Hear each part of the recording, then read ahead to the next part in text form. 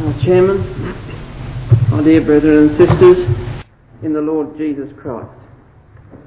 As our brother Peter has reminded us, on our last class we were considering Christ's discourse with the woman at Samaria. And we saw some of the very interesting things that the Lord said unto her. Perhaps just to remind ourselves of one or two important issues. In verse 14, the Lord Jesus Christ said to the woman, "Whosoever drinketh of the water that I shall give him shall never thirst. For the water that I shall give him shall be in him a well of water springing up into everlasting life." And in the Greek there, if you check with the literal diaglot rendering, you will see that when the Lord said to the woman, "Whosoever shall drink of the water that I give shall never thirst," it is actually a double negative in the Greek. So that the literal diaglot renders that, drink of the water that I shall give him shall not thirst. Because there's a double negative there, two Greek words. And it emphasises the fact that the person who drinks of that water that he will give will certainly never thirst. You see, the water that he gives is of course the word of truth. And it's the goodness of Yahweh that goes with it. A covering for our sins. Forgiveness of sins and the opportunity for eternal life. That's the water that the Lord gives. And when we drink of that water we shall never thirst. You know, everything associated with this life just lasts for a little while. You've got to do it over and over and over again. But when it comes to the things of the truth, they are things that will not be taken from us, provided our attitude and our approach is right. You know, in that little episode with Mary and Martha in Luke chapter 10, and Martha's concerned because Mary won't go and help her with the serving at the table. The Lord said to Martha that Mary had chosen that which would not be taken from her, because she'd chosen to give her mind and her time to the Word of God, to listen to the teaching of the Master. And that was something that would not be taken from her. And we need to remember these things and get our priorities right in life. There's so many things that we can put our time to, but it's all going to be taken from us. We can have an immaculate house, a spotless car, a beautiful garden, but when the Lord returns, we will lose it all. The whole lot will be left behind, and we will never have it again.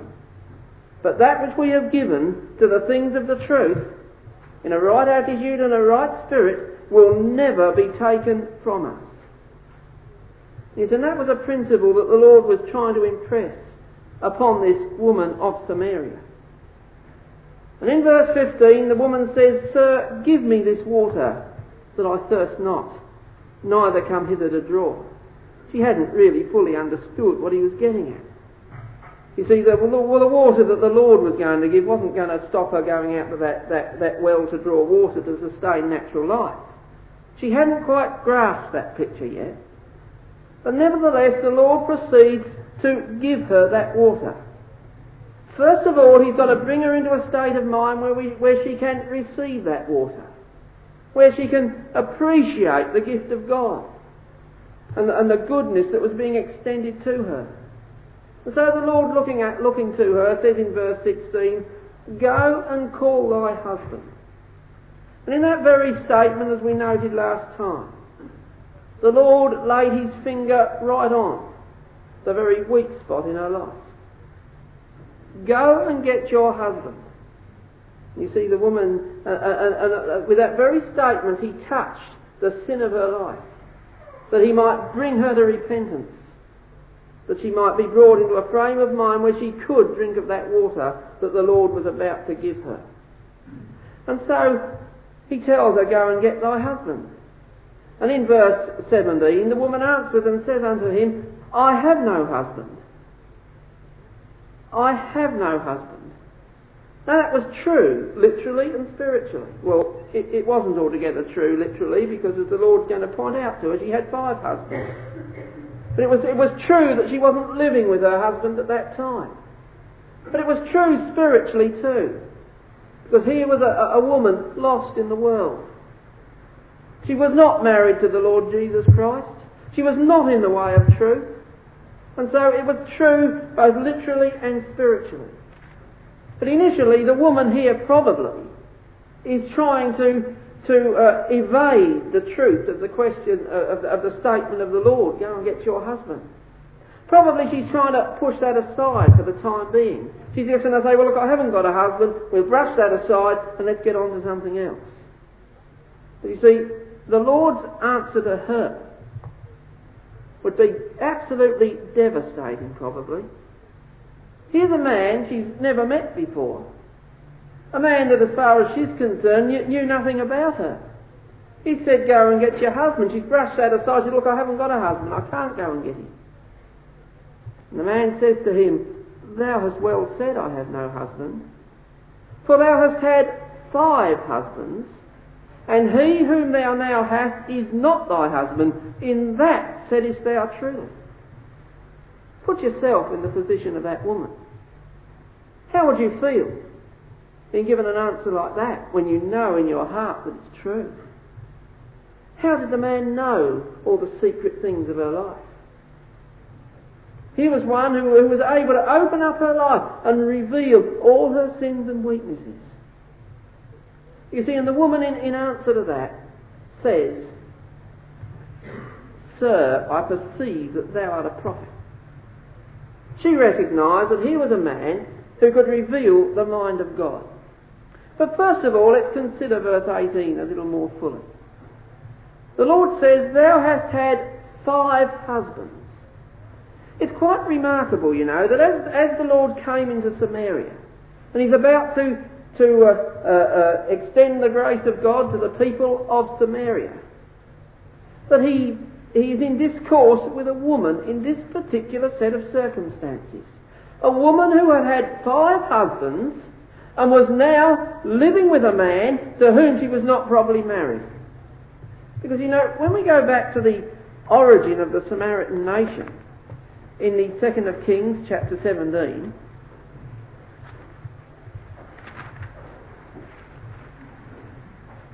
and verse 24, we read,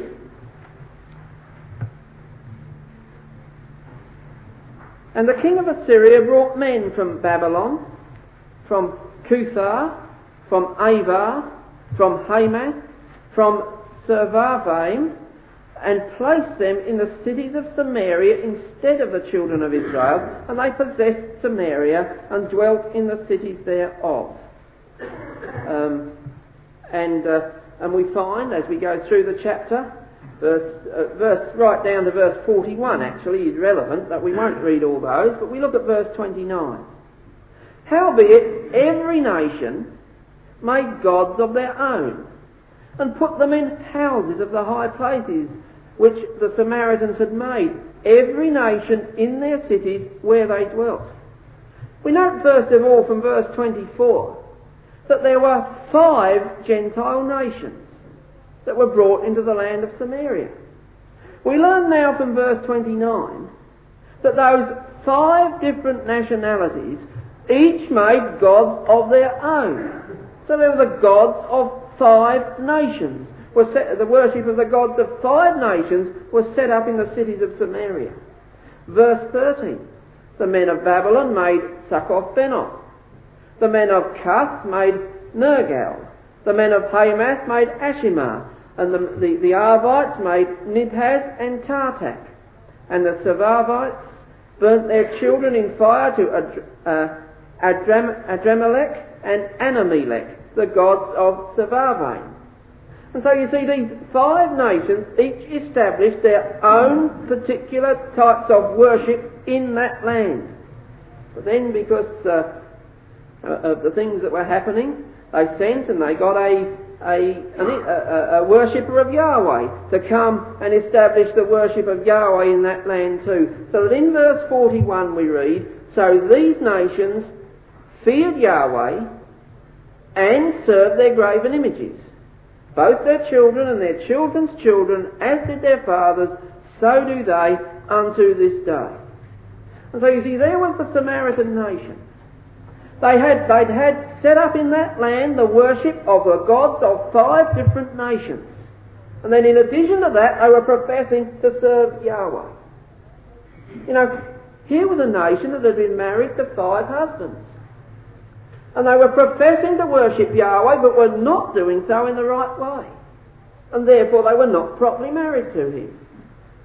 It's quite remarkable that as the Lord spoke to this woman at Jacob's well, near unto Shechem, that she should be in the identical set of circumstances that the nation was.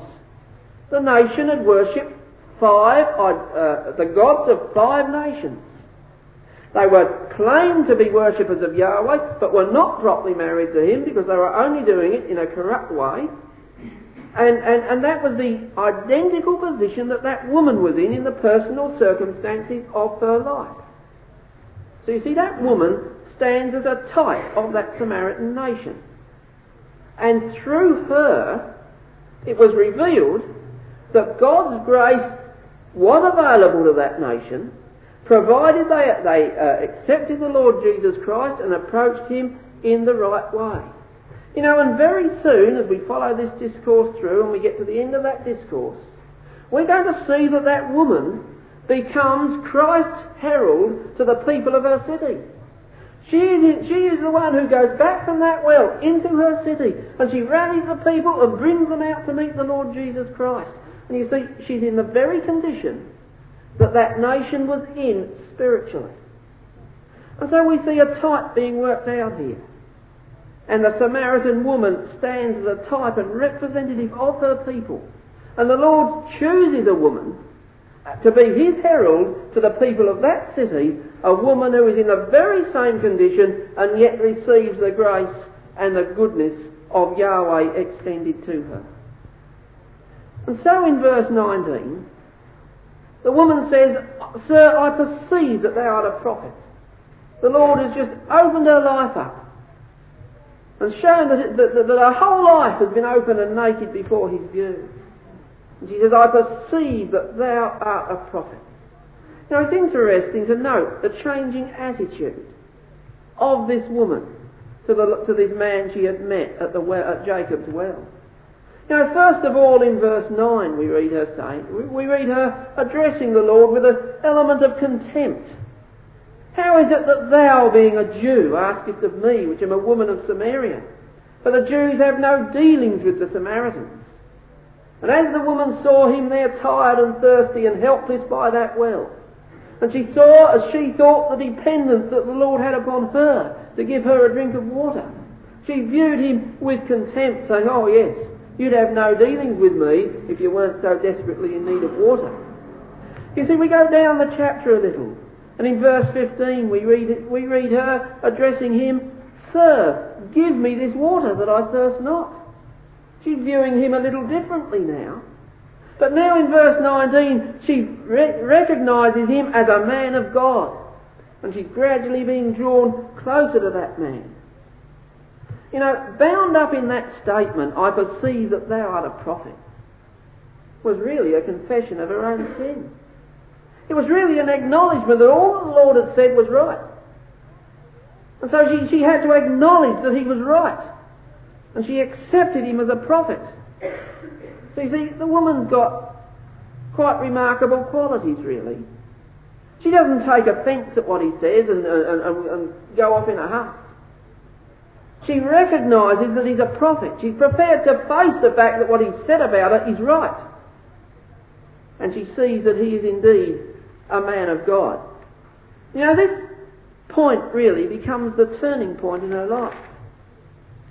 It was this point really, on the acknowledgement that he was a prophet, that was the turning point in her life. You know, later on as she leaves her water pot and she goes racing back into that city, you know the point that she impresses to the people of that city? In verse 29, "Come, see a man which told me all things that I ever did. That was the thing that hit her harder than anything else in that discourse. He told me all things that I ever did. And that was the turning point in her life. That was the point of conversion, really, in that woman. Because she was brought to see herself as she really was. And she was brought to recognise that her whole life was open and naked in the eyes of the Lord. You know, really, that is the point of conversion in every one of us. The point of conversion in all of our lives is the point where it really hits home to us what we really are. And that all that we do is open in Yahweh's eyes. We can hide nothing from Him. We have no secrets from Him.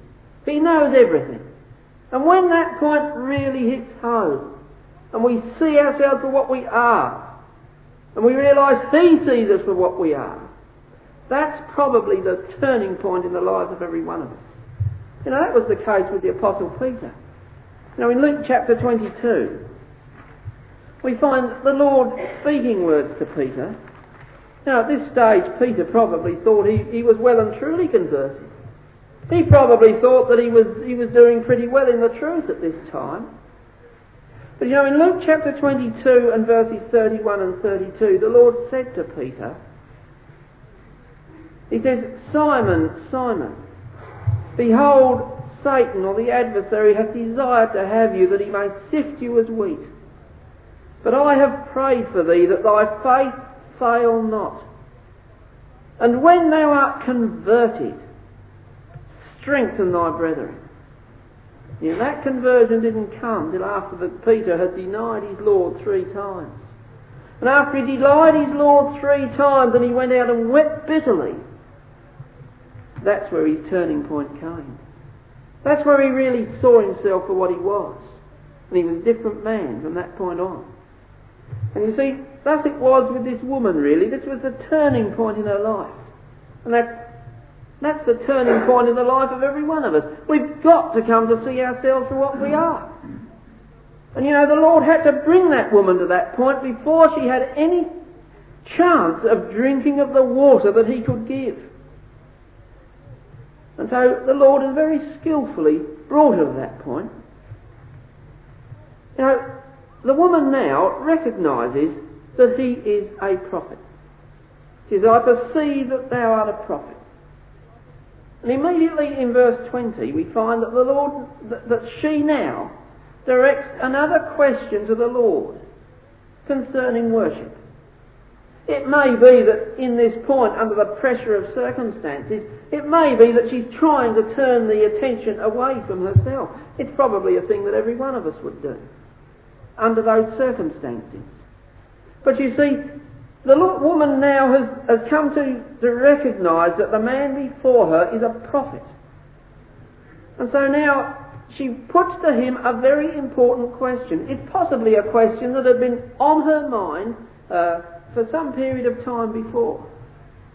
She says, our fathers worshipped in this mountain, that is, in Mount Gerizim. And ye say that in Jerusalem is the place where men ought to worship.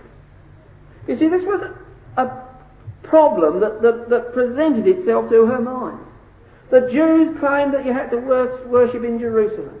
The Samaritans claimed that our fathers worshipped in this mountain, and therefore that was the place of worship. And the woman was completely unable to sort the matter out for herself. You know, her statement, our fathers worshipped in this mountain. You know, when we go back through the history of the Samaritan worship in Mount Gerizim, we find that it had its origin in the days of Nehemiah. And in the 13th chapter of Nehemiah, we read of certain things that Nehemiah did at that time. Nehemiah chapter 13 and verse 28.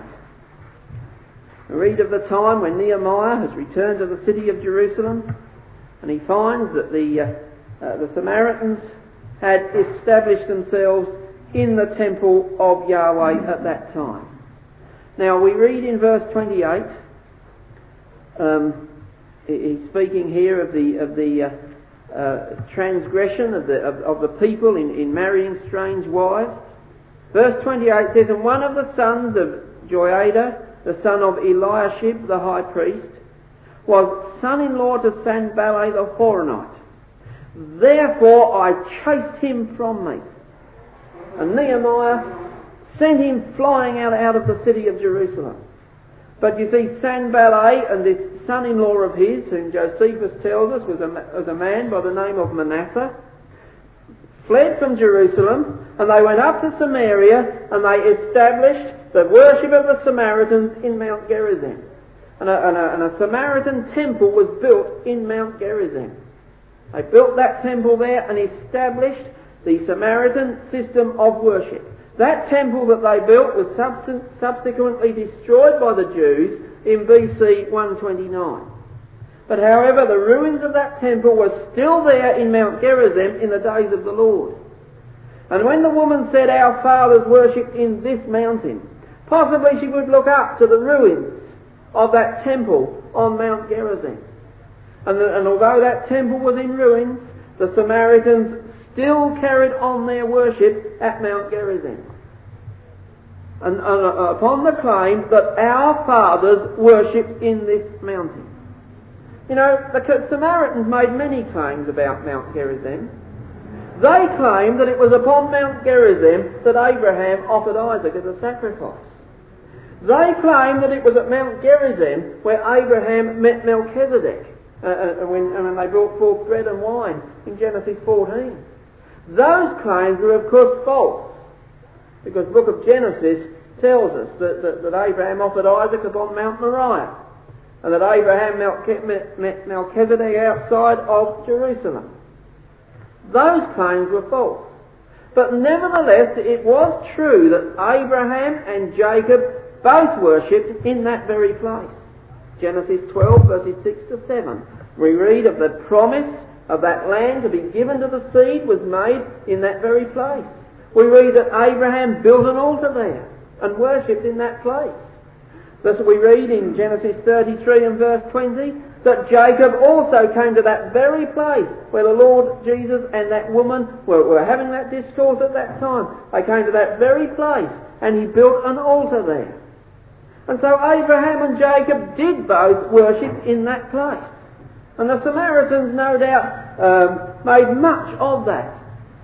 And they made the point that this was the place where Abraham offered Isaac. This was the place where Abraham worshipped. This was the place where Jacob worshipped. And that's why they built the temple there. Of course, that wasn't altogether true. They built the temple there because Nehemiah had kicked them out of the city of Jerusalem. And they'd established that worship on Mount Gerizim as a rival worship to the worship of God at Jerusalem. You see, the Samaritans, they only had the 5 books of Moses. And even that was a bit of not a very accurate text of those 5 books of Moses. They rejected the writings of the prophets and the Psalms. So you go back to the 5 books of Moses, and there's nothing there in those 5 books of Moses that says that Jerusalem is the place where men ought to worship. Because it wasn't revealed until a later time in the days of David and Solomon that it was at Jerusalem that Yahweh would build his temple, and that the people would have to go up to Jerusalem to worship. And so the Samaritans really didn't have it within their hands to determine whether it should be at Shechem or should be at Jerusalem. You see, they were ignorant of Yahweh's revealed will.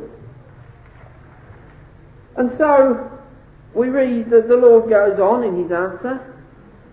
The woman puts the question to him in verse 20, should we worship at Shechem? Should we worship at Jerusalem? Jesus says in verse 21, "Woman, believe me, the hour cometh when ye shall neither in this mountain nor yet at Jerusalem worship the Father."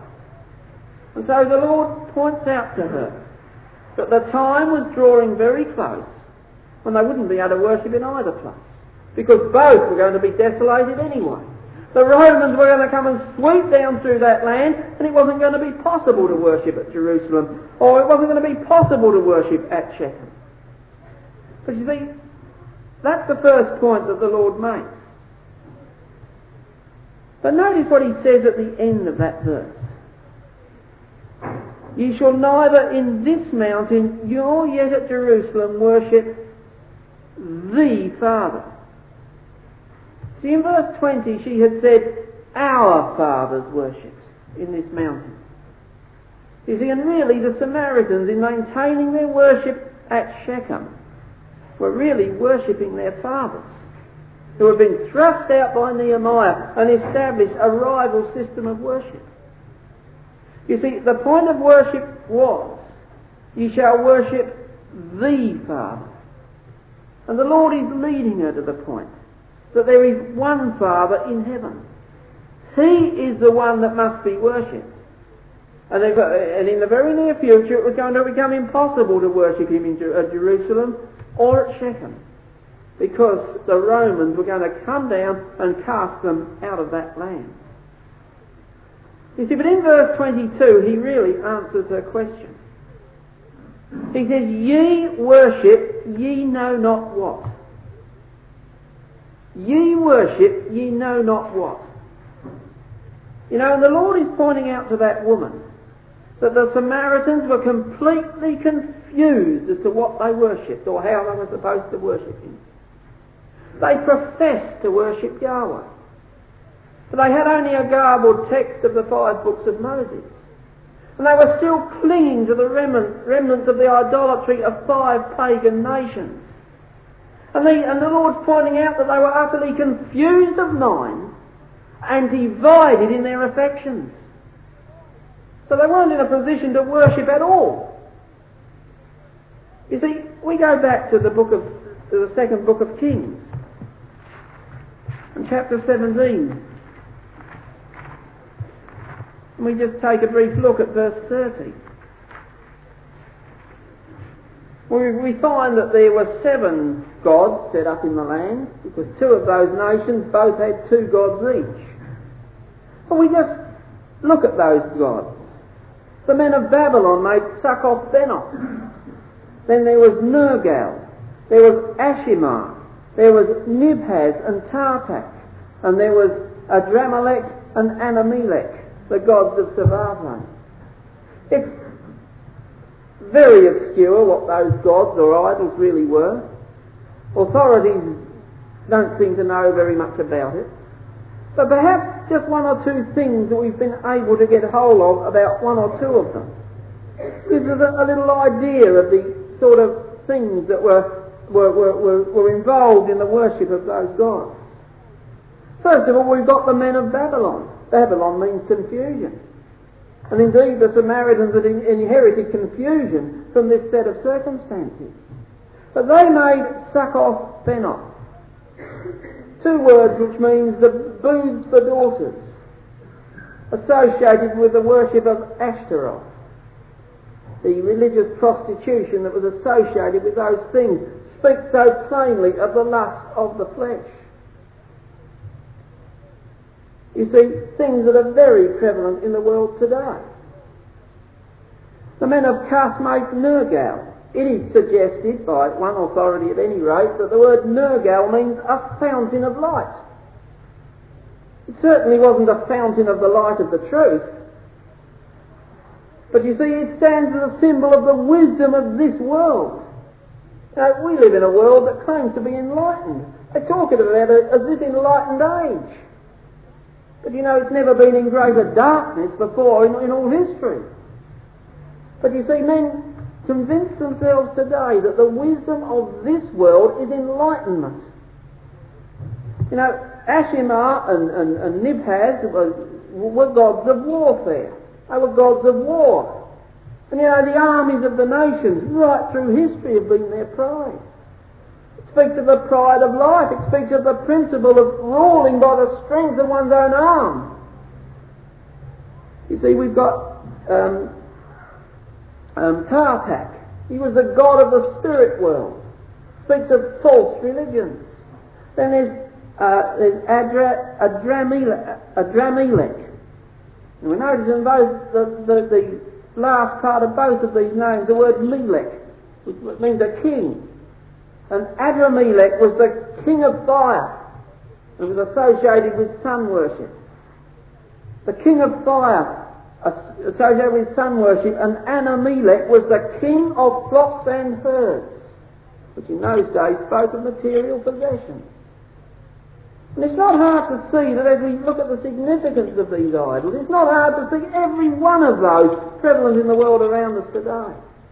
The lust of the flesh, the wisdom of this world, the pride of life, ruling by the strength of one's arm, false religion, and the god of material possessions. You see, the Samaritans were still hanging on to all those things, and yet professing to serve Yahweh as well.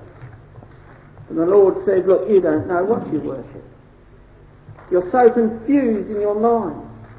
You're so divided in your affections that you don't know what you worship.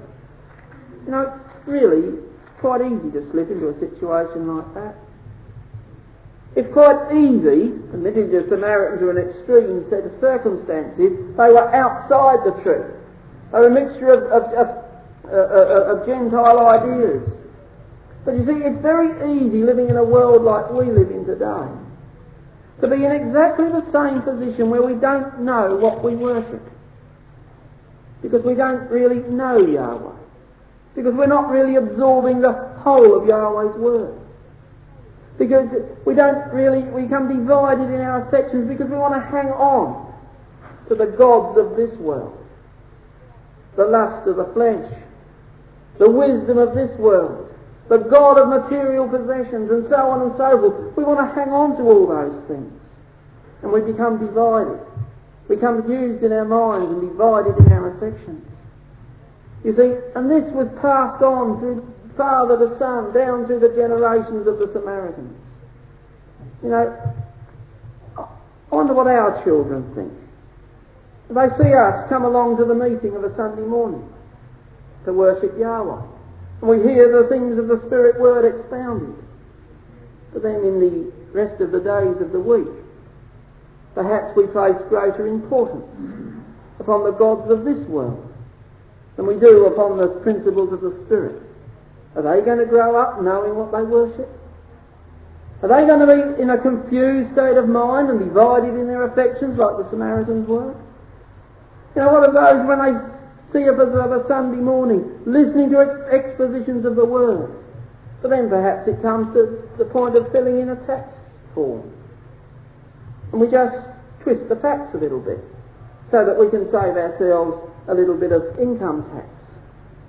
Perhaps we present things in a slightly distorted matter so that we can extract a little bit more out of an insurance company. You see, are we divided in our affections? Are they going to grow up knowing what they worship? Or are they going to grow up confused in mind like the Samaritans were? Now, and the Lord rebuked that woman, ye know not what ye worship. And you know, knowledge, accurate knowledge, is absolutely vital to acceptable worship. Now, John chapter 17 and verse 3, the Lord says, this is life eternal, to know thee, the only true God, and Jesus Christ whom thou hast sent. And here were the Samaritans arguing about whether you should worship here or worship there. But they didn't even know what they were worshipping. You see, Philippians chapter 1 and verse 9, the Apostle Paul, he prays for the ecclesia at Philippi. And he says in chapter 1 and verse 9, he says, and this I pray, that your love may abound yet more and more in knowledge, full knowledge that is, accurate knowledge, and in all judgment or discernment. And of course we've got the tragic statement of the prophet Hosea concerning the northern tribes of Israel, that my people are destroyed through lack of knowledge. And those people were destroyed, and the Samaritans were brought in their place. And they didn't know what they worshipped. You see, it is necessary that we have that knowledge, that we're not confused in mind. You see, and the Lord goes on and he points out that with the Jewish nation it was different. Admittedly, the Jews were really not much better positioned than the Samaritans at that time. But he says, ye worship ye know not what. We know what we worship, for salvation is of the Jews. You see, despite the fact that the Jews were disgracing the things that God had given them, nevertheless they were the recipients of the full revelation of God's truth. God had given them His word, He'd given them His law, He'd given them His covenants, and they were in possession of the truth, and they knew what they worshipped. He says, for salvation is of the Jews. The Jews were the channel that God had chosen for extending salvation to the world outside. You know, when the Lord was speaking to Nicodemus, who was a Jew, He said, whosoever believeth shall be saved. He broke down all those national barriers, and he was impressing Nicodemus that salvation was for all who would believe. But now that he's speaking to a Samaritan, a Gentile, he says salvation is of the Jews, because he was directing her attention to that nation, to whom God had given the precious things of His truth. But then when he spoke to the Jew, he pointed out that those things were not exclusive for the Jews, but were for whoever would believe. And so, passing on then through the discourse of the Lord, we come to verse 23 and verse 24. The Lord says, but the hour cometh, and now is, when the true worshippers shall worship the Father in spirit and in truth, for the Father seeketh such to worship Him. God is spirit, and they that worship Him must worship Him in spirit and in truth. They're two beautiful verses.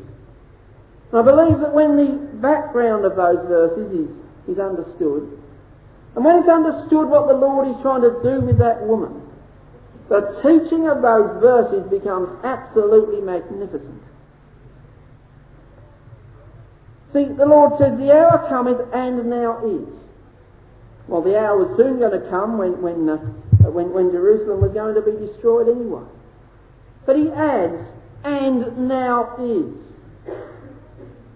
He says, the time is coming, and now is, when the true worshippers shall worship the Father in spirit and in truth. Really, that time had always been there. It had never been any different. You see, it had always been that way.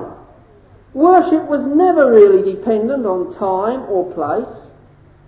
Under the law, the institutions under the law, of course, had to be honoured. And when the law said you go up to Jerusalem, they had to go up to Jerusalem. And if they didn't, they were liable for punishment. The institutions of the law had to be honoured. But you see, the institutions of the law themselves were only a shadow institution. It was only a schoolmaster or a pedagogos to lead the people to higher things. And so you see, that time had really always been there, when the true worshippers would worship in spirit and in truth. You know, the Lord says here, when the true worshippers, the word true means real or genuine. Real or genuine worshippers, as opposed to unreal or spurious. Because it shows us that there can be false worshippers. All worshippers are not true worshippers. There's true worshippers and there's false worshippers. But the Lord's speaking here of the true, the real, the genuine worshippers. Those who genuinely humble themselves before God. He says, they shall worship the Father in spirit and in truth. Now, from the Gospel of John, we learn that both spirit and truth are related to Yahweh's word. John 6 and verse 63 says, the words that I speak unto you, they are spirit and they are life. In John 17 and verse 17, the Lord Jesus Christ in prayer to the Father says, thy word is truth. So both spirit and truth have got relation to Yahweh's word. But I believe here that in this verse, the Lord Jesus Christ is quoting from the 24th chapter of the book of Joshua.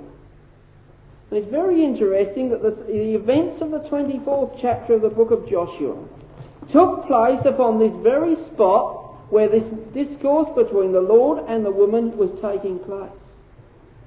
And the circumstances of Joshua chapter 24 were very, very relevant to the position that that woman was in. Now in Joshua 24 and verse 14, we read the words that I believe the Lord quotes. Verse 14 says, "Now therefore fear Yahweh and serve him in sincerity and in truth, and put away the gods which your fathers served on the other side of the flood and in Egypt, and serve ye Yahweh." And so here Joshua is impressing the people of Israel that he's just gathered there and assembled them. This is his final address before he dies. And he urges them, he says, serve Yahweh in sincerity and in truth. Now that word sincerity is quite interesting. In the Hebrew word appears some 87 times in the Old Testament. It's translated sincerity once in this particular place. It's translated sincerely on 2 other occasions. So that's 3 times out of 87 it's translated either sincerity or sincerely. But 44 times it's translated without blemish in relation to the sacrificial victims. 14 times it's translated perfect. 8 times it's translated upright. 6 times without spot. 4 times it's translated uprightly and whole. And once each it is translated complete, full or sound. And so, you see, that's the way the word is used in the Old Testament. 44 times it's translated without blemish in relation to the sacrificial offerings which were made under the law. Now, a sacrifice that was without blemish was one with no parts missing, with no parts damaged. It was whole and complete. Everything was there. Everything was in perfect working condition. It was a whole, complete animal. You see, and that's the significance of that word.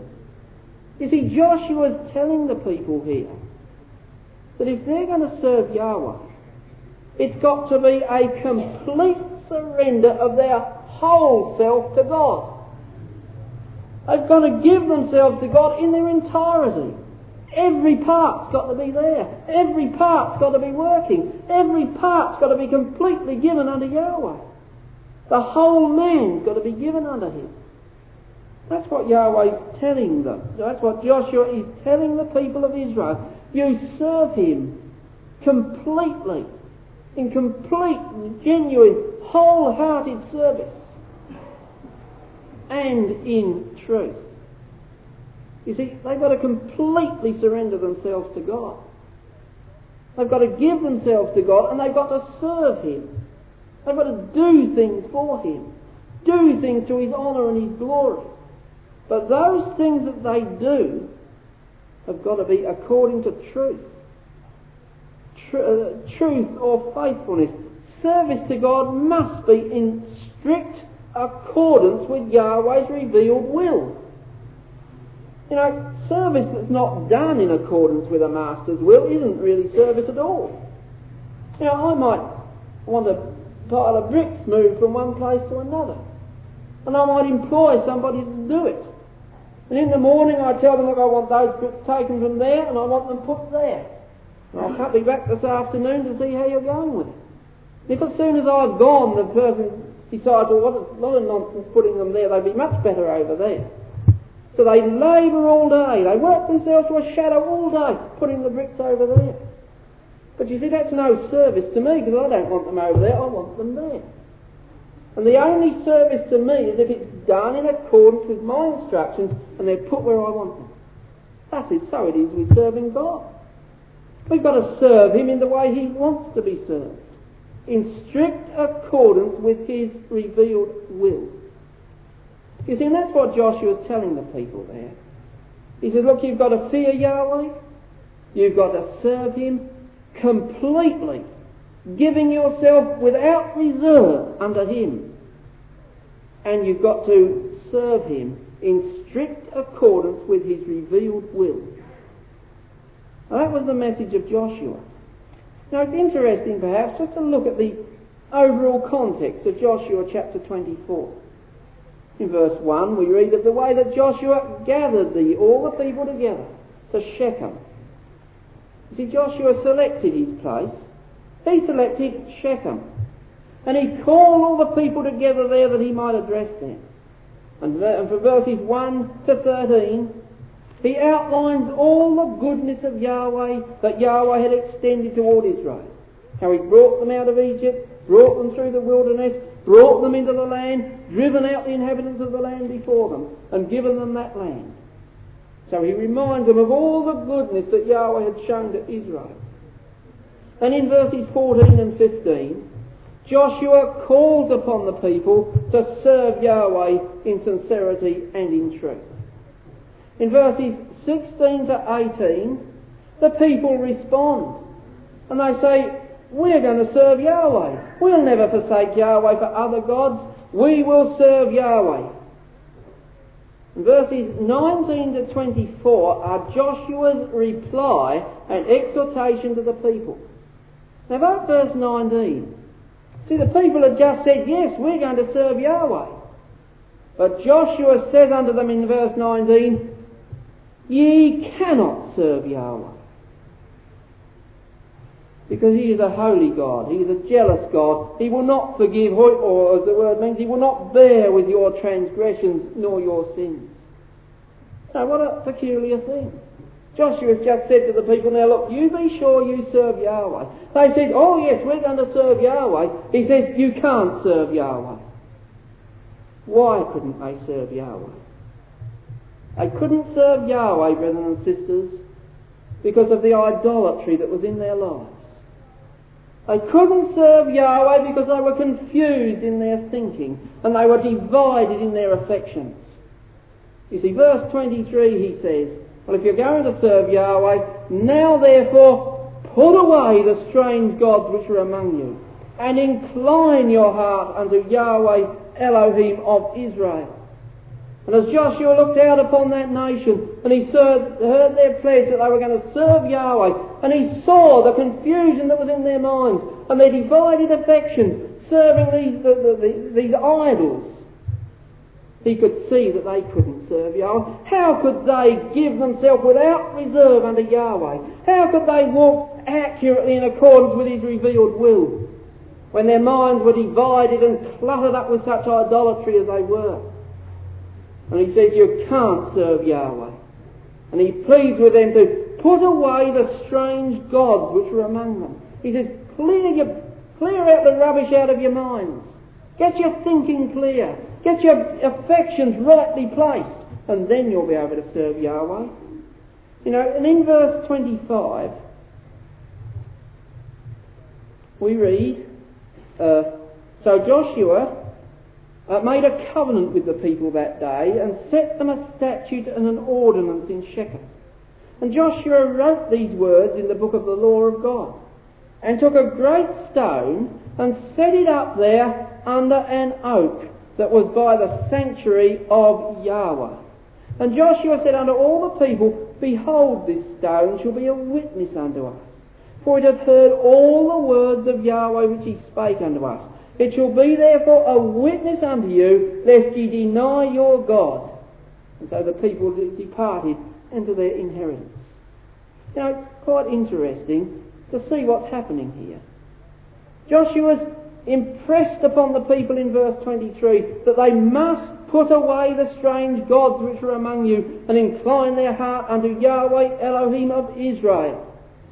And then we read of Joshua setting up a great stone there under an oak. But the Hebrew reads, he set it up there under the oak. As if it was a particular oak that was mentioned there. It was a particular, the oak tree there by Shechem. And he set that stone under that oak.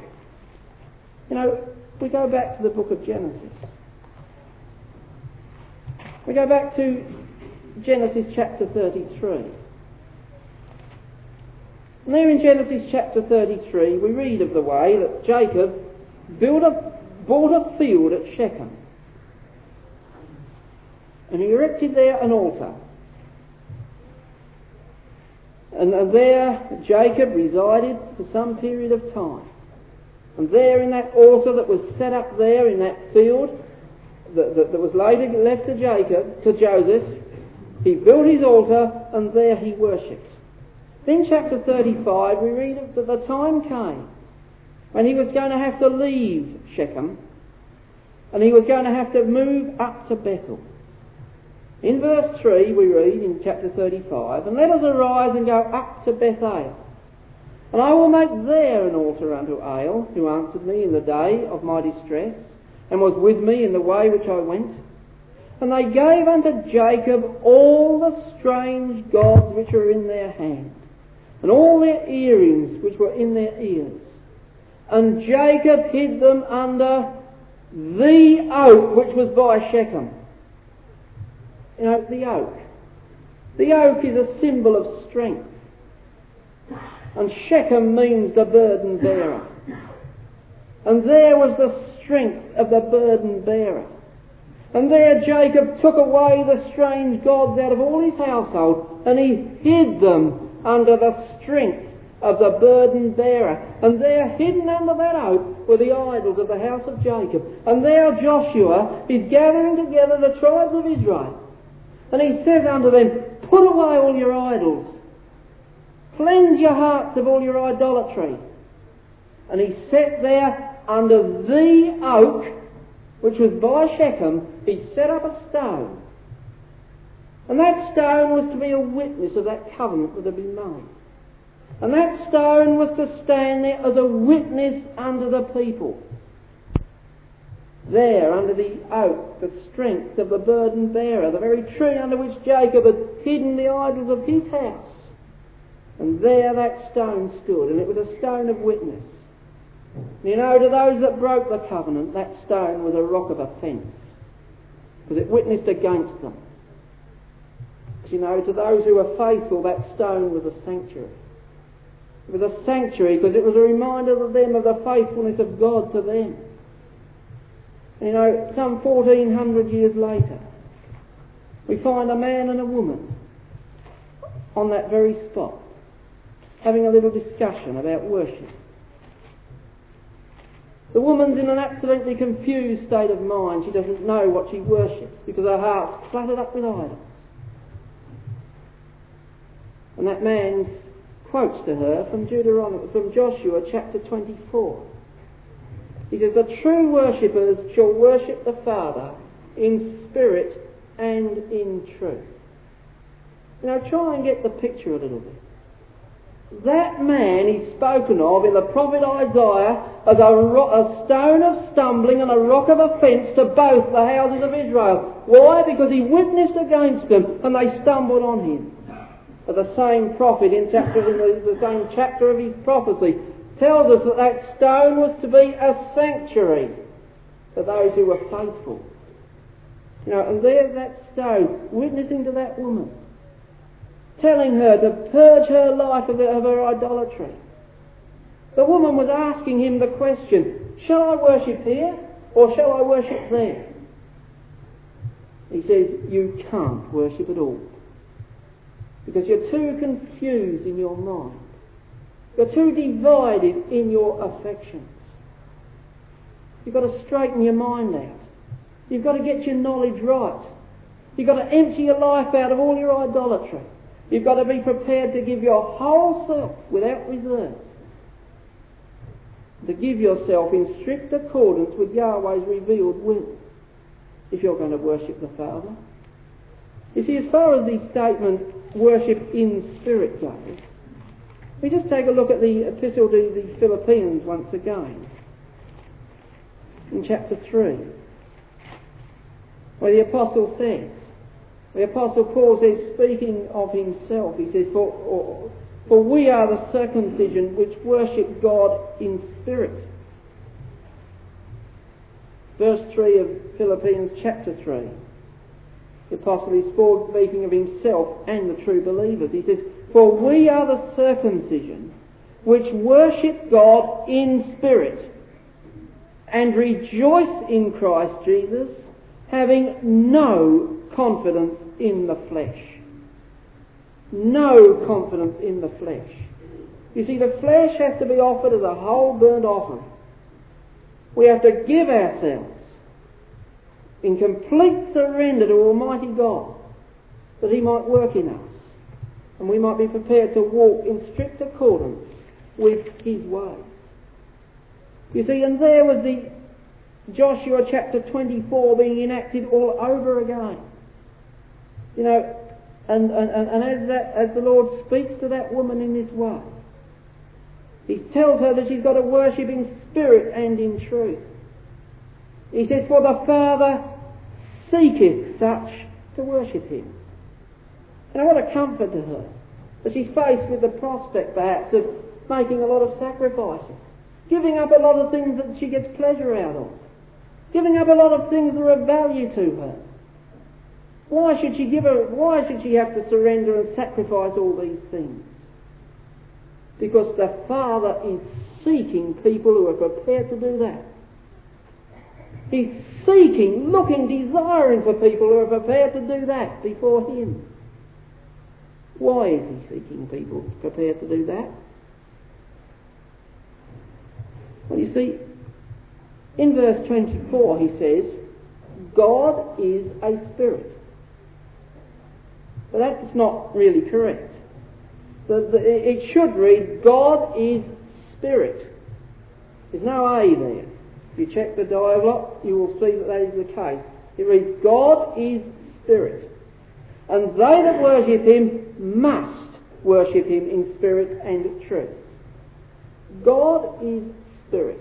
And we read through the Word of God the way that the flesh and the spirit are opposite. They're at enmity one with another. Galatians 5:17 speaks of how the flesh lusts against the spirit and the spirit against the flesh. Romans 8 tells us how the flesh and the spirit are at absolute enmity one with another, and there can be no peace or harmony between the two.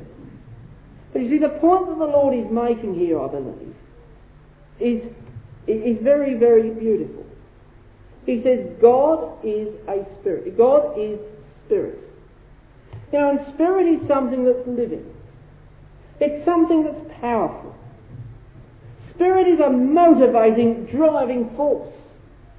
Spirit is something that involves disposition, feelings, affections, emotions.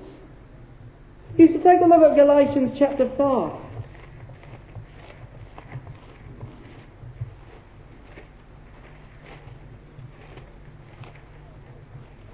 Galatians chapter 5 verse 17, we have the enmity that's between the flesh and the spirit. But in verse 22 he says, the fruit of the Spirit is love, joy, peace, long-suffering, gentleness, goodness, faith, meekness, temperance. You see, they're moral qualities. They're things that involve a person's disposition into life.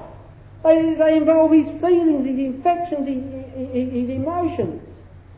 They form a motivating, driving force in his life. It's something that's living and something that's powerful. You know, and that woman was saying, well look, is the temple at Jerusalem the place for worship? Or is it the temple at Shechem that we've got to look for? You know, you can't, brothers and sisters, put spirit into bricks and mortar. You can't take bricks and mortar and hunks of wood and put emotions and affections and disposition into them. Of course, God can't dwell in temples made with hands. God's not interested really in a temple at Jerusalem or a temple at Shechem or a building anywhere else. You know, when we go back to that story of Jacob in Genesis chapter 35, see, Jacob's there at Shechem. He's at the burden bearer. His house clears out all the idols of their hearts.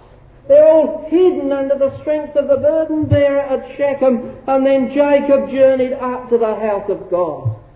He went up to Bethel, the house of God. And here's the woman now of Samaria, in a confused state of mind. But she's come to Shechem. She's there before the strength of the burden bearer. She's got that stone of witness there, telling her she's got to cleanse her life of all her idolatry. But where does she go from there? She's got to move up to Bethel, to the house of God. You know, and in Ephesians chapter 2 and verse 22, the apostle speaks to us concerning the house of God. He says in verse 20, and ye are built upon the foundation of the apostles and prophets, Jesus Christ himself being the chief cornerstone, in whom all the building fitly framed together groweth into an holy temple in the Lord, in whom ye also are builded together for a habitation of the God in spirit, as it reads in the literal Greek. You're a habitation of the God in spirit. There's the house of God. There's Bethel. And that was where the woman had to go from there. She's got to clear out the idolatry of her life. She's got to empty that out at the feet of the strength of the burden bearer, even the Lord Jesus Christ who was talking to her. She's got to give herself completely, without reserve, to the influence of Yahweh's word. She's got to walk in strict accordance with Yahweh's requirements. And she's got to journey up to the house of God. And God is spirit.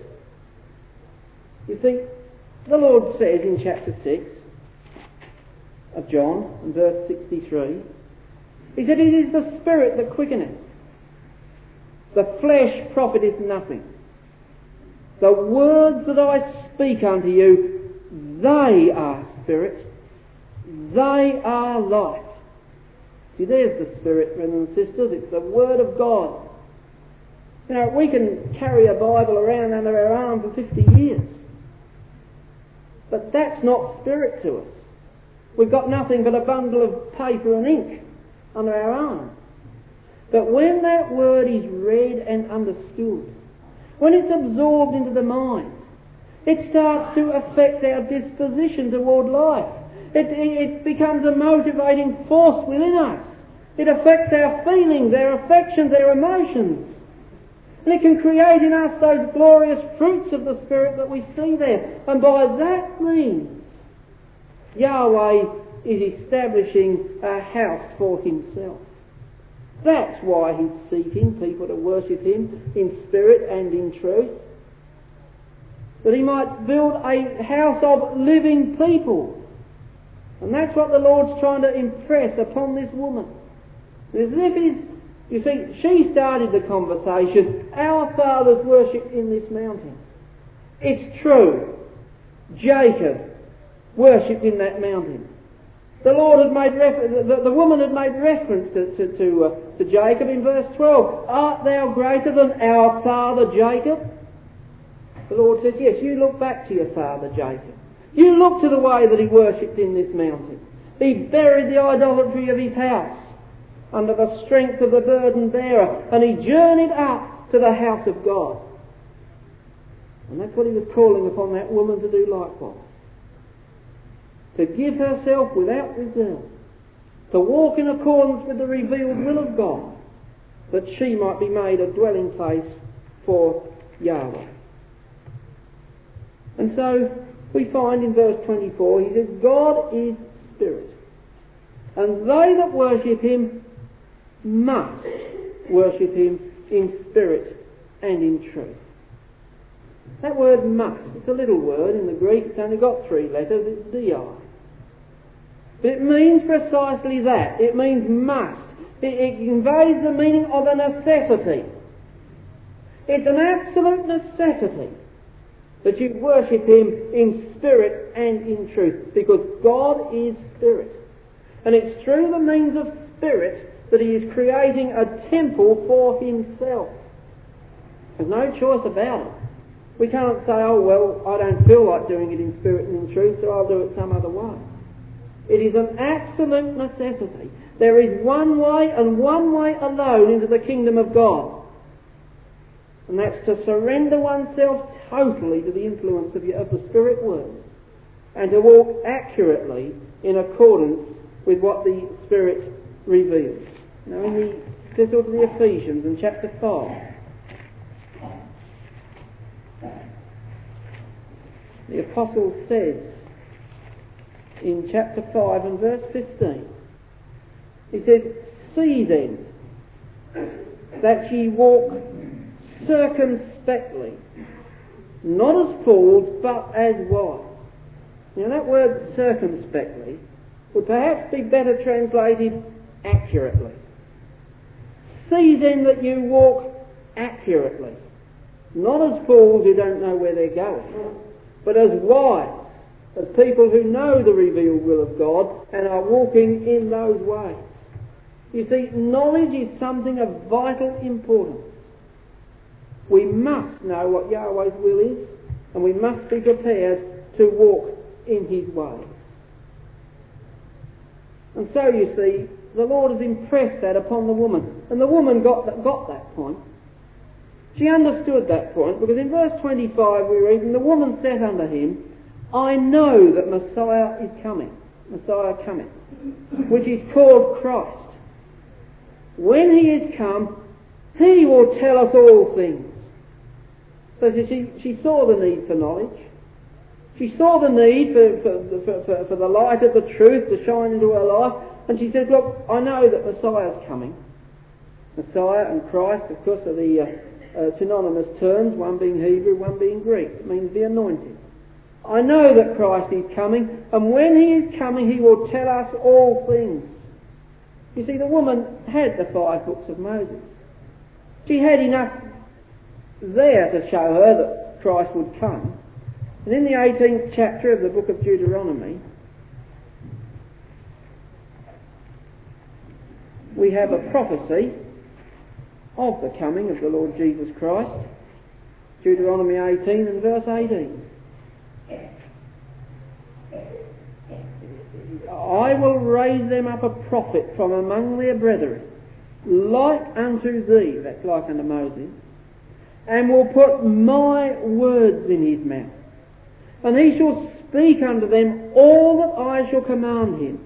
And it shall come to pass that whosoever will not hearken unto my words, which he shall speak in my name, I will require it of him."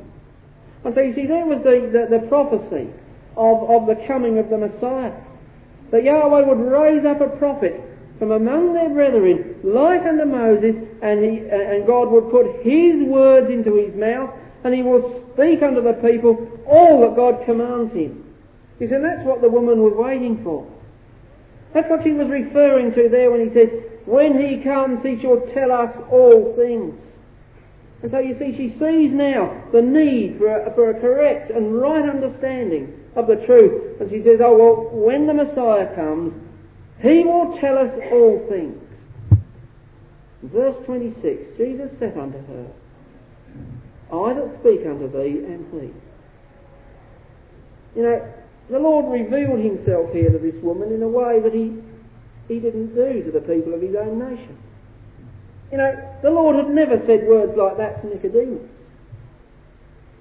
He left it for Nicodemus to come to the conclusion himself. Because you see, Nicodemus, with his knowledge of the Word of God, and with the miracles and the signs and the wonders that he had seen, Nicodemus should be able to come to that conclusion himself. There was nothing really to stop a logical man like Nicodemus, in Nicodemus' position, to come into the conclusion that there was the Messiah. And so you see, the Lord left it to men like that to work it out for themselves. You see, this woman didn't have the things that Nicodemus had. This woman wasn't in the privileged position that the Jewish people were in. She didn't have in her possession the full revelation of the truth. And so you see, the Lord revealed himself to her. He said, "I that speak unto thee am He. You know, we read on in the next few verses, not that we're going to consider them now. We read of the way in which the woman leaves her water pot standing by that well, and she hurries back into that city, and she's gathering the people together to take them out to meet the Lord Jesus Christ. That woman's forgotten all about the water in that well now. She's forgotten all about it, because in her she can feel within her, welling up within her, a new purpose in life, a new joy, something she'd never experienced before, and it's welling up within her as her understanding is beginning to be opened to the glorious things that have been taking place before her, and filled with joy and enthusiasm now she can't get back into that city quick enough to gather the people together and to bring them out to show them this wonderful man that she'd found. You see, she had begun to drink of the water that Christ would give. And that water was beginning to be in her, a well of water leaping up that was going to lead her on unto eternal life. And may it be, brethren and sisters, that we might drink of that water also. That we might be brought to that position where we might really and truly see ourselves as what we are. That we might recognise that our whole lives are open and naked in Yahweh's eyes. There's nothing we can hide from Him. He knows our thoughts before we even think them. And let us see the need to heed the exhortation of Joshua to cleanse our lives of idolatry, to cleanse our minds of confusion, that we might know what we worship, that we might know how we should worship, that we might totally surrender ourselves before Yahweh, that He might make us a dwelling place for Himself through His Spirit that has been given unto us in the pages of His Word.